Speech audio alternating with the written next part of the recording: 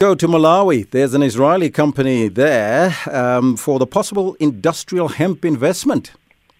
You know, this is very interesting because not so long ago, the companies that are agricultural companies in Malawi were threatening to take the government to court over the delay of the issuing of licenses to process cannabis and related crops for medicinal and other purposes.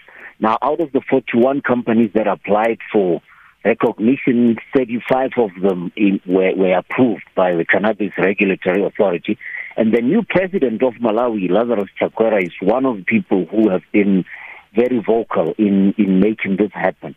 And this could be Africa's first processing plant if it comes through, thanks to this Israeli company. And the basis of this, Elvis, being that over the past 10 years, statistics from the authorities in Malawi show that revenue from or earnings from tobacco, which is a major crop in not only Malawi but lots of other SADC countries like Zimbabwe, dropped by more than 40%. So if you have that level of a drop and you have such a rise in interest and usage of cannabis products for medicinal purposes, you are just going to be losing out if you don't respond. So I must credit Malawi, a country that's highly dependent on agriculture for moving. And if they could be the first one, it would show you just how small countries can still emerge on larger economies by just responding to what trends there are around the world.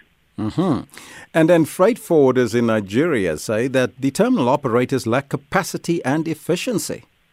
Now, the reason this is a problem, and these are government-recognized freight forwarders, and their chairman was speaking to the press, saying an average freight forwarding agency for bonded whatever housing in Nigeria needs land of about 20,000 square meters and at least 4 forklifts to be able to process whatever. You know, we're talking about in South Africa places like City Deep here, where you process a lot of inland cargo for export or import.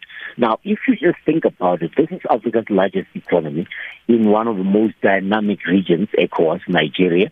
And most of all, we are talking about it in the time when we are excited about Africa Continental Free Trade Area having been ratified and the need for African countries to do business with one another. Combine that to the fact that lots of retailers, including South African retailers, pulled out of Nigeria because they just couldn't cope, including ShopRite and Woolworths.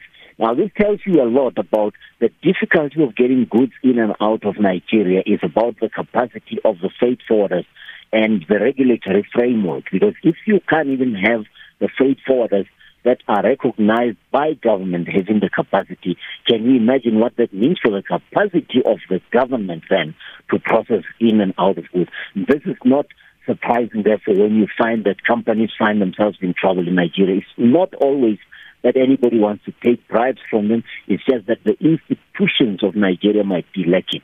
Now, in Africa's largest economy, the largest population also, this is not acceptable. Mm-hmm.